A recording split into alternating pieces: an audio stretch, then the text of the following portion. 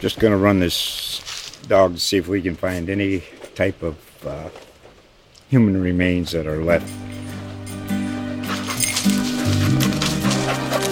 Listen to Where Secrets Go to Die, The Disappearance of Derek Hennigan. From the Detroit Free Press, a new podcast set in the woods of Michigan's Upper Peninsula. Available on Apple, Spotify, Freep.com, or wherever you get your podcasts. The following is a CA original. Pouncer, the Pom Squad, pre- and post-game parties on Beale Street. It's all part of the Memphis Tigers basketball game day experience. This is the Tiger Basketball Podcast. What's happening, Tiger basketball fans? We are back for another edition of the Tiger Basketball Podcast. I'm Mark Giannotto, Commercial Appeal Sports columnist. I'm joined by Jason Munz, our Tiger basketball beat writer. We are recording this exactly 3 weeks to the day from when Memphis is scheduled to begin its 2020-2021 season against Ohio State at the Bad Boy Mowers Crossover Classic in Sioux Falls, South Dakota. Still don't know exactly what the schedule looks like beyond those initial 3 games in South Dakota. We'll talk about that in this episode. We've also got some thoughts on how this season, at least the lineup and the what this team could be capable of could swing based on whether DeAndre Williams is eligible or not. Maybe we'll get into Jason's thoughts on who could surprise fans this year by contributing more than maybe some of us initially think. But first, let's talk about this. The news yesterday, we're recording this on Wednesday, November 4th. The news yesterday, last night, in the midst of a historic election, KenPom dropped his first rankings of the year. Jason, talk about a news dump right there. What's he trying to hide? Because everyone was focused on the election, then KenPom just comes out with his preseason rankings. Yeah, I know. I mean, like if he was looking for fanfare, that was not the best time for him to do something like that. But I mean, who knows how it turned out from that standpoint? But yeah, it was quite it was unexpected to timing wise to get that news. But I think it was relatively welcome news though for Memphis Tiger fans. They I'm sure they weren't displeased with his his release. Yeah, so if you're wondering, Memphis comes in at number 39 in KenPom. Houston is the only AAC team ahead of them. Houston is at number 22. Number 1, in case you were curious, Baylor. Number 2, Gonzaga. Number 3, Duke. Number 4, Villanova. Number 5, Kansas. And rounding out the top 10, just to highlight the test Memphis has to start the year, Ohio State is number 10 in KenPom's preseason rankings. If we're going on to West Virginia, by the way, number 8 in the preseason KenPom rankings. And that could be a potential team Memphis faces in its second game in South Dakota in a few weeks. So that it just highlights kind of how tough this field could potentially be for Memphis. Also, how much of a boon it could be to Memphis's strength of schedule as well.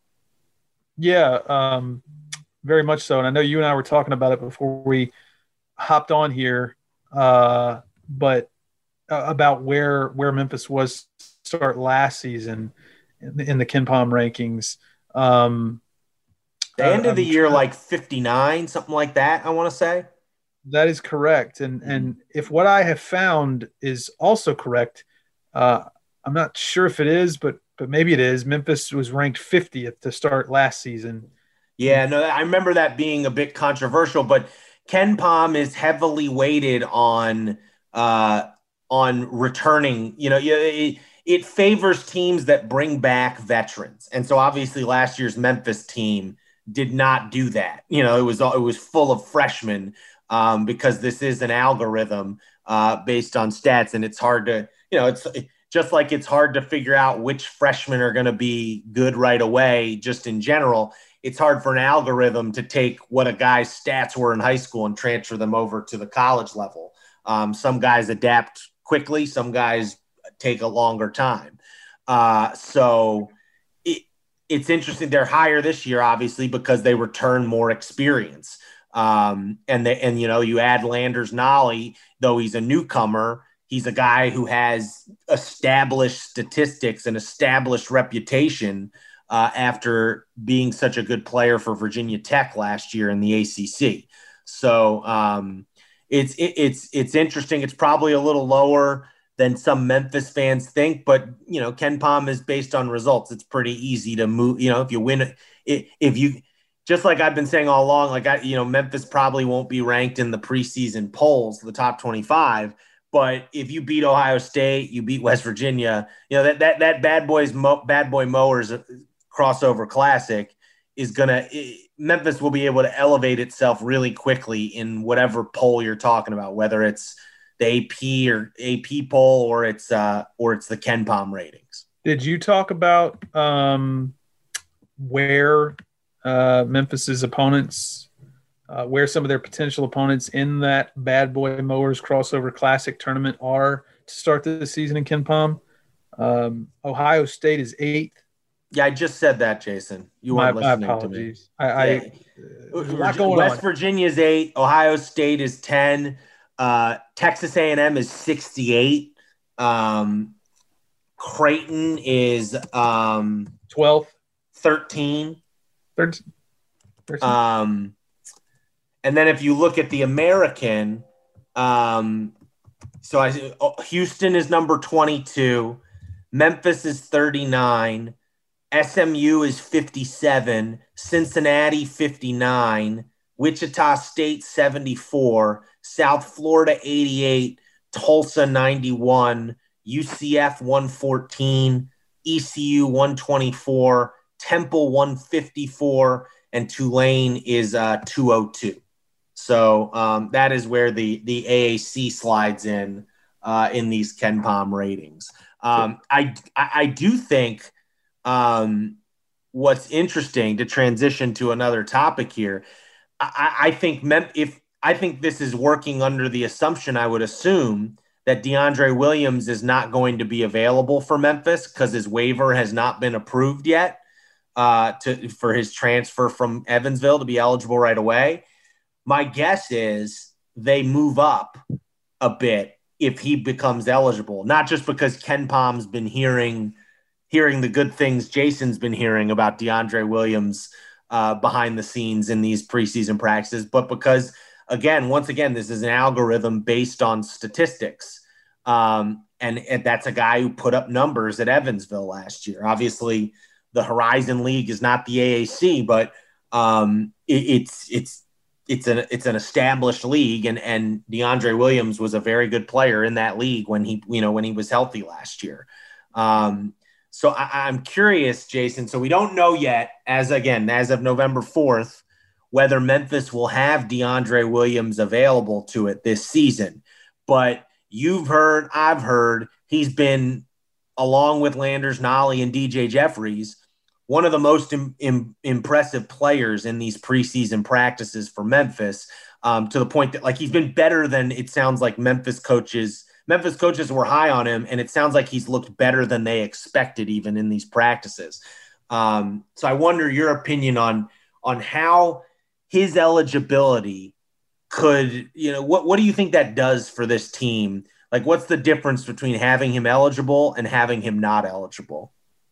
I spoke to someone recently who's been at the practices, who's been around the team, who said that it's not a stretch to think that DeAndre Williams' presence on the floor or not could mean the difference of 2 to 3 wins, that he's that good. He gives the team that much more flexibility to, obviously that much more depth that he brings, and I've said it before on here, he brings an X factor that you just can't necessarily measure in traditional stats. That he makes people around him better. He elevates, even just elevating the mood of the team, the demeanor of the team.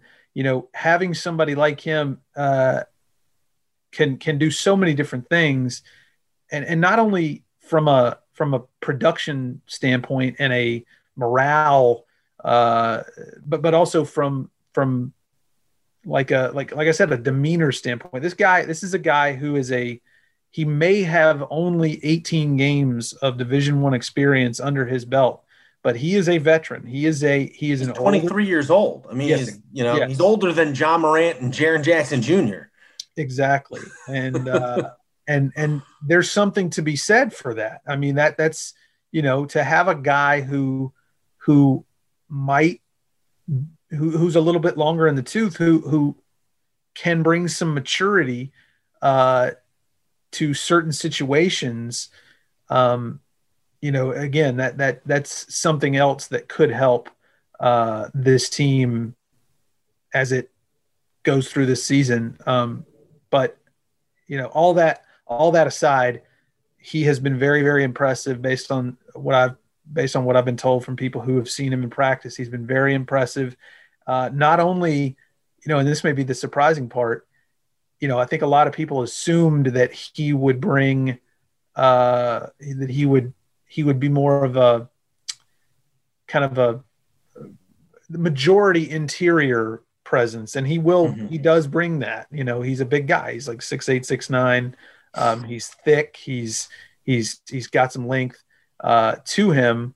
And so, yeah, he's going to factor into the rebounding battle, but he has surprised some people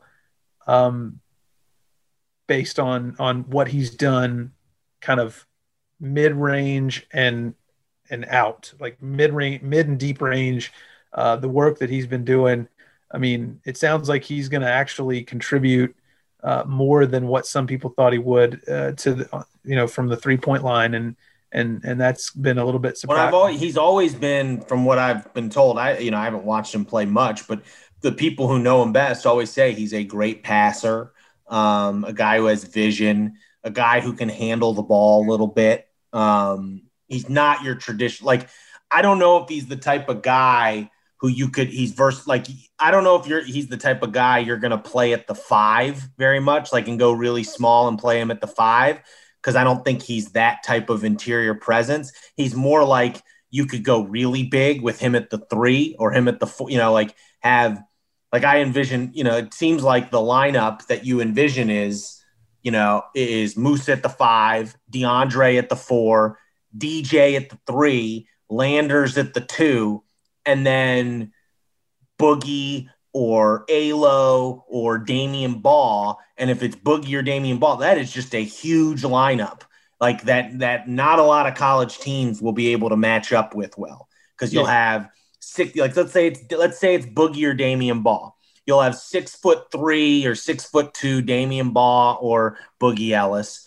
You'll have 6'7" Landers Nolley. You'll have 6'8" DJ Jeffries, 6'9" DeAndre Williams, and then 6'11", 7-foot Moussa Cisse. That is a lineup full of length, full of guys who can switch on defense to a lot of different. That is just that's an intimidating lineup, I would say, especially in the American, and it makes you salivate. So we'll see. My hope is, because frankly, when you read about DeAndre Williams' story, the fact that last year Walter McCarty was fired for a sex scandal involving a student at Evansville, and he's since been charged with a criminal crime. He's been charged with a crime.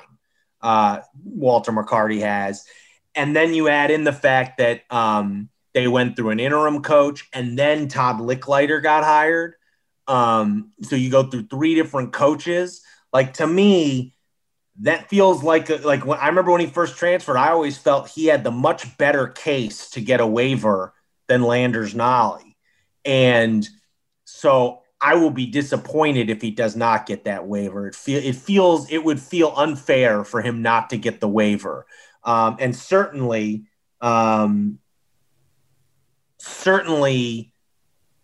he's got they need to make a decision before the season. This hopefully the NCAA is not going to let this drag out. Well, yeah, especially I mean, you talk about being disappointed if he doesn't get a waiver, especially I would think that would be especially the case considering the way they're approving waivers for people you would think, for players you would think that have that have less compelling cases than DeAndre Williams. I mean, that's a lot for any player to digest. And I know that mental health is kind of one of those things, one of those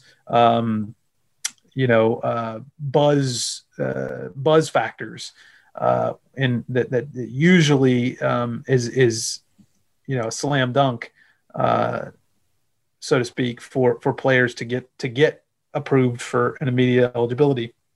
I do want to say real quick before we move on that just run through some of the numbers he put up at Evansville. He scored 15.2 points per game. That gets a lot of attention.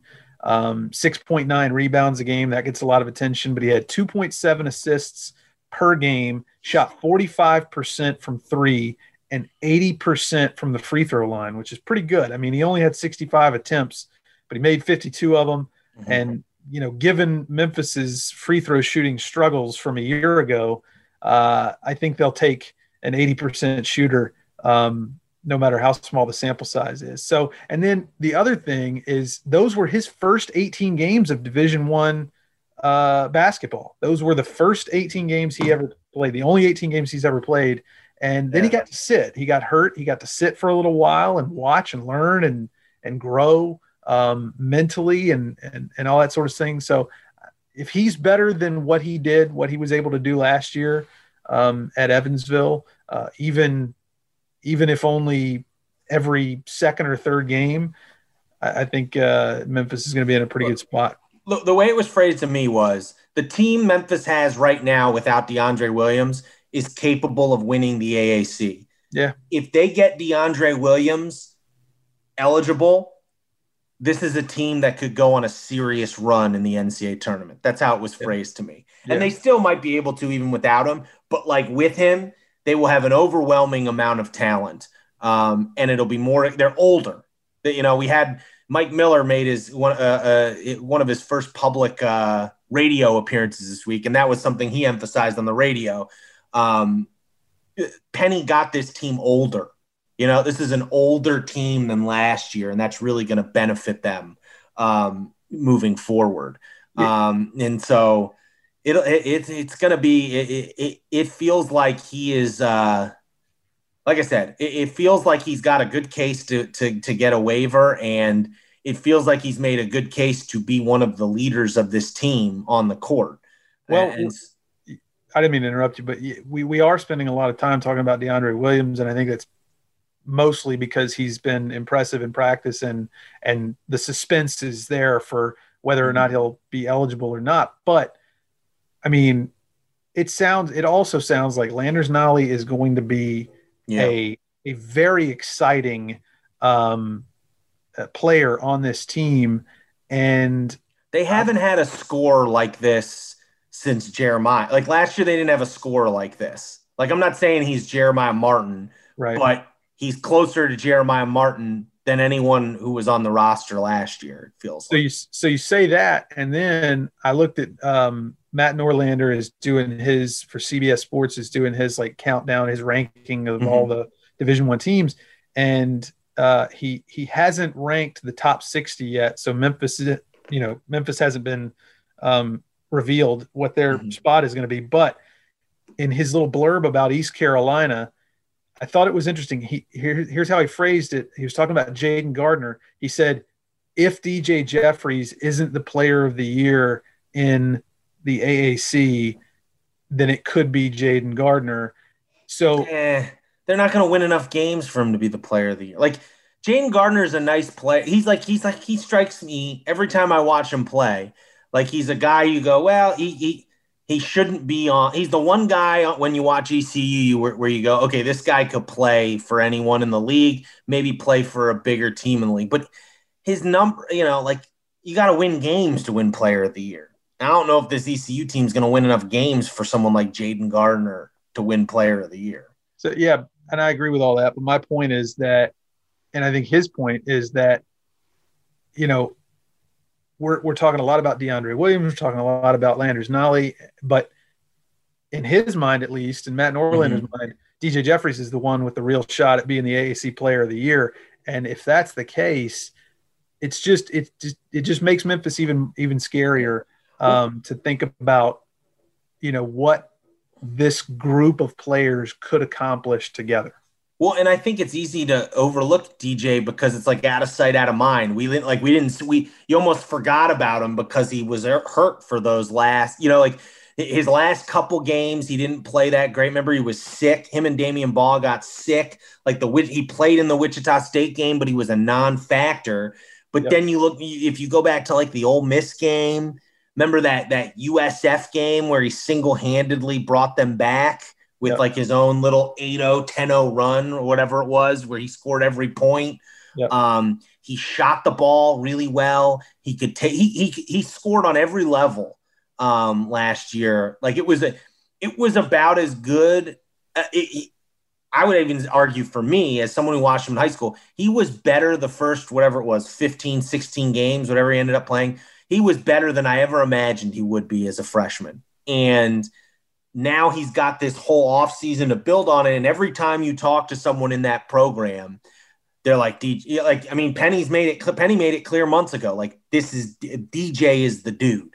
And maybe it's also Landers too, but like it looks like DJ is ready. He's ready to make the jump from really intriguing freshman to bona fide AAC star this year. Yeah. No, like when people ask me, and I turn around and ask the people that I'm talking to, like, who's the most improved player on this team? And people say, it's going to sound funny, but it's probably DJ Jeffries. Mm-hmm. And talking about what he did last year, there were games where he kind of disappeared, but I don't think he got enough credit for the win at UAB.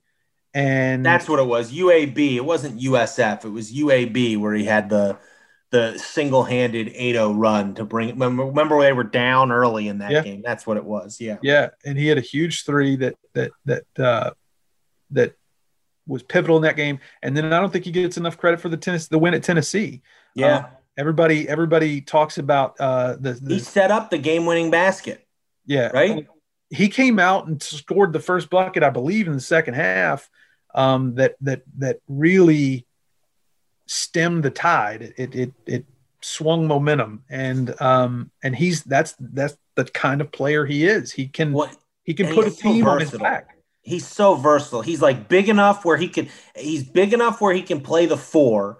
Like he does need to become a little bit of a better rebounder, but like that's nitpicking. Yeah. He's big enough to play the four.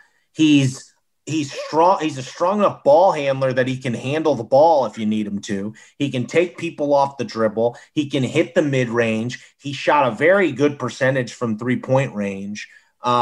He does so many things well on the court. And he looked a lot like he was a guy who, as like a freshman sophomore in high school, was considered one of the top 10 recruits in the entire country. And his recruiting stock dipped a little bit later on in his high school career, but ultimately, just like DeAndre Williams, there's a reason why he was committed to Kentucky. Like this is a pro, this might be his last year at Memphis. Who knows? Like if he's as good as we think he's going to be, this is probably his last year at Memphis.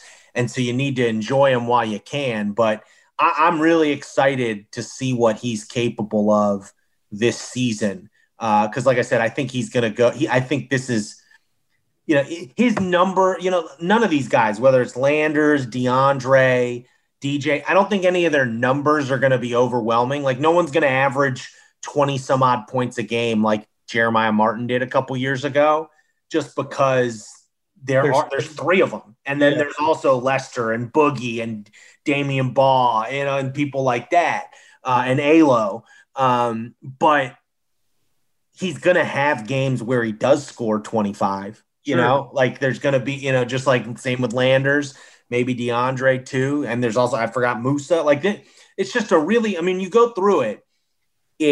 You've got at the point guard position, you've got Alo, Boogie, and Damian as options. At the 2, you've got Landers. You could play Boogie at the 2 if you wanted. You could probably play Baugh at the 2 if you wanted. You could probably play DJ at the 2 if you wanted.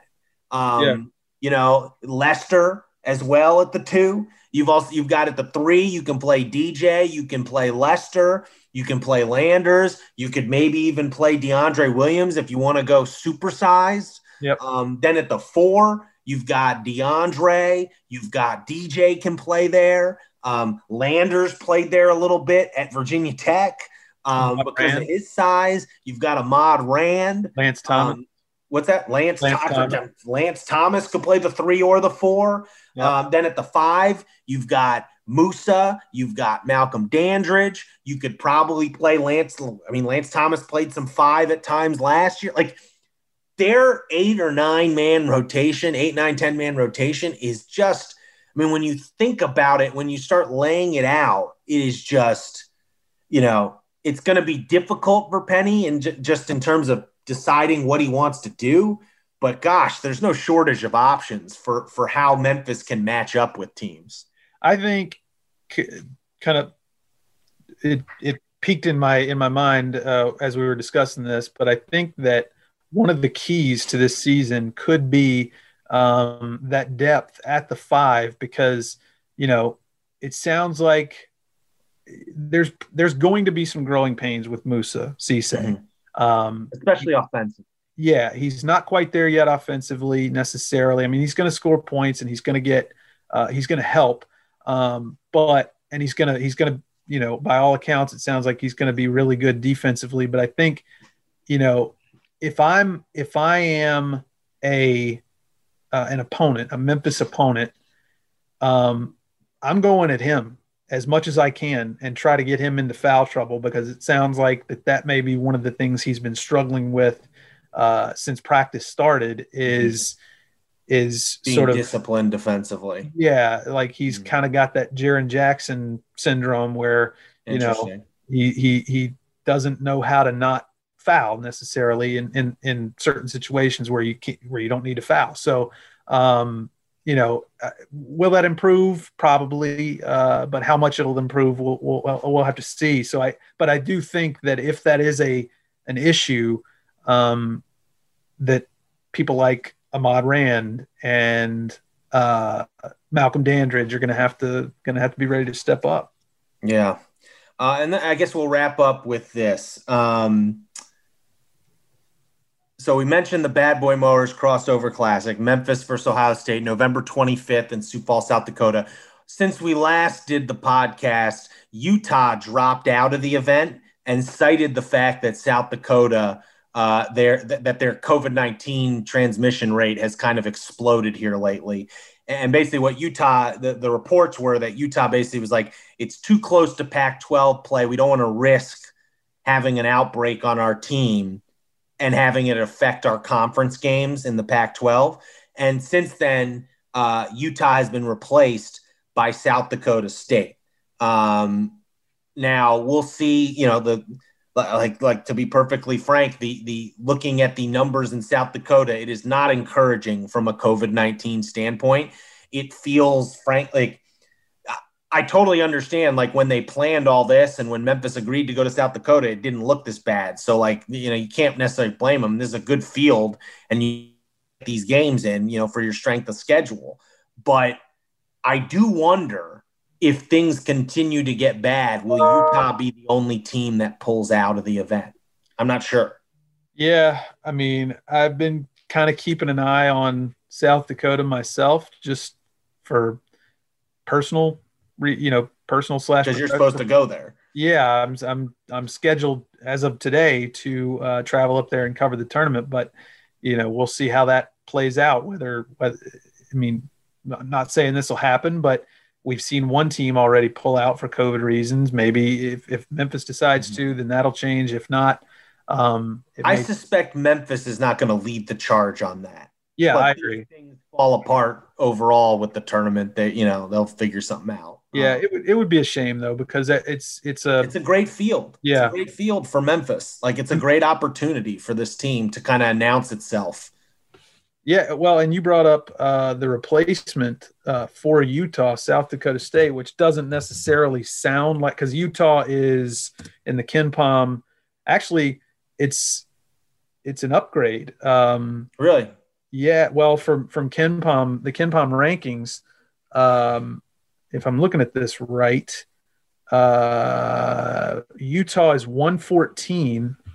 And South Dakota State, well, it's not quite an upgrade. Utah's 114, South Dakota State's 119. Yeah, so it's like whatever. It's the same as of right now. Although Utah is just, it's a better brand. It's a Pac-12 team as opposed to a Summit League team. Even though South Dakota State has a really nice program. Yeah, they were 22. They came here a couple years ago and played Memphis. 22 and 10 last year, and it also ramps up the intrigue factor if Memphis were to cross paths with South Dakota State. One David Wingett. Oh yeah, that's right. I didn't. So basically we're gonna have David Wingett on South Dakota State. Antoine Jones is on Creighton. You've got Jalen Crutcher, the Memphis native who wanted to come to Memphis back during the Tuppy years from Ridgeway High School. He's on Dayton. He's the star of Dayton. So a lot of connections there in the field. We still don't know, though, outside of the field, this event in South Dakota, still no schedule out for Memphis, and that's not necessarily Memphis's fault. I don't know if anyone in the country has been able to release their schedule at this point, and we're literally 3 weeks away from the season starting, which is just. I figured we'd have a schedule at this point. To be honest. I did too. Some conferences have released like their conference only schedules, but they're like the smaller conferences. But yeah, I don't know that I've seen anybody release their full non-conference schedule yet. And maybe Memphis's will crystallize, we're recording this on November 4th, a Wednesday. The NBA is, has a deadline of Friday to kind of figure out when they're going to start their season. And as we know, University of Memphis, plays they're second in line for dates at FedEx Forum to the Grizzlies. And so once the Grizzlies schedule becomes more clear, or at least when the next Grizzlies season would start becomes more clear, maybe then the University of Memphis schedule will crystallize a little bit, but it's going to be interesting. This all just feels like a mad dash. Like it really does. Yeah, no, it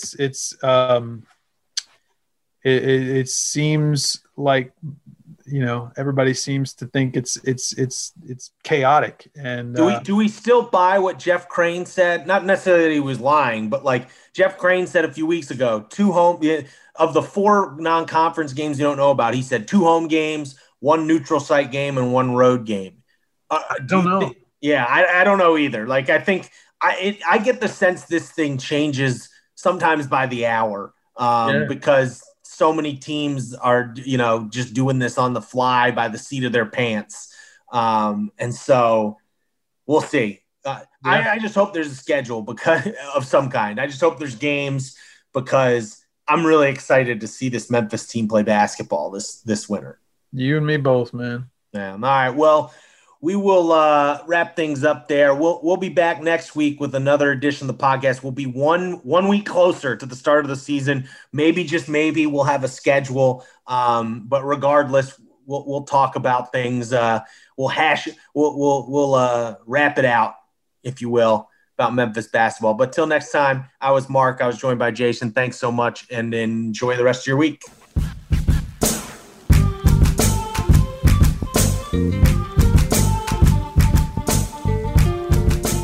The Tiger Basketball Podcast is a production of The Commercial Appeal. Just going to run this dog to see if we can find any type of human remains that are left. Listen to Where Secrets Go to Die, The Disappearance of Derek Hennigan. From the Detroit Free Press, a new podcast set in the woods of Michigan's Upper Peninsula. Available on Apple, Spotify, Freep.com, or wherever you get your podcasts.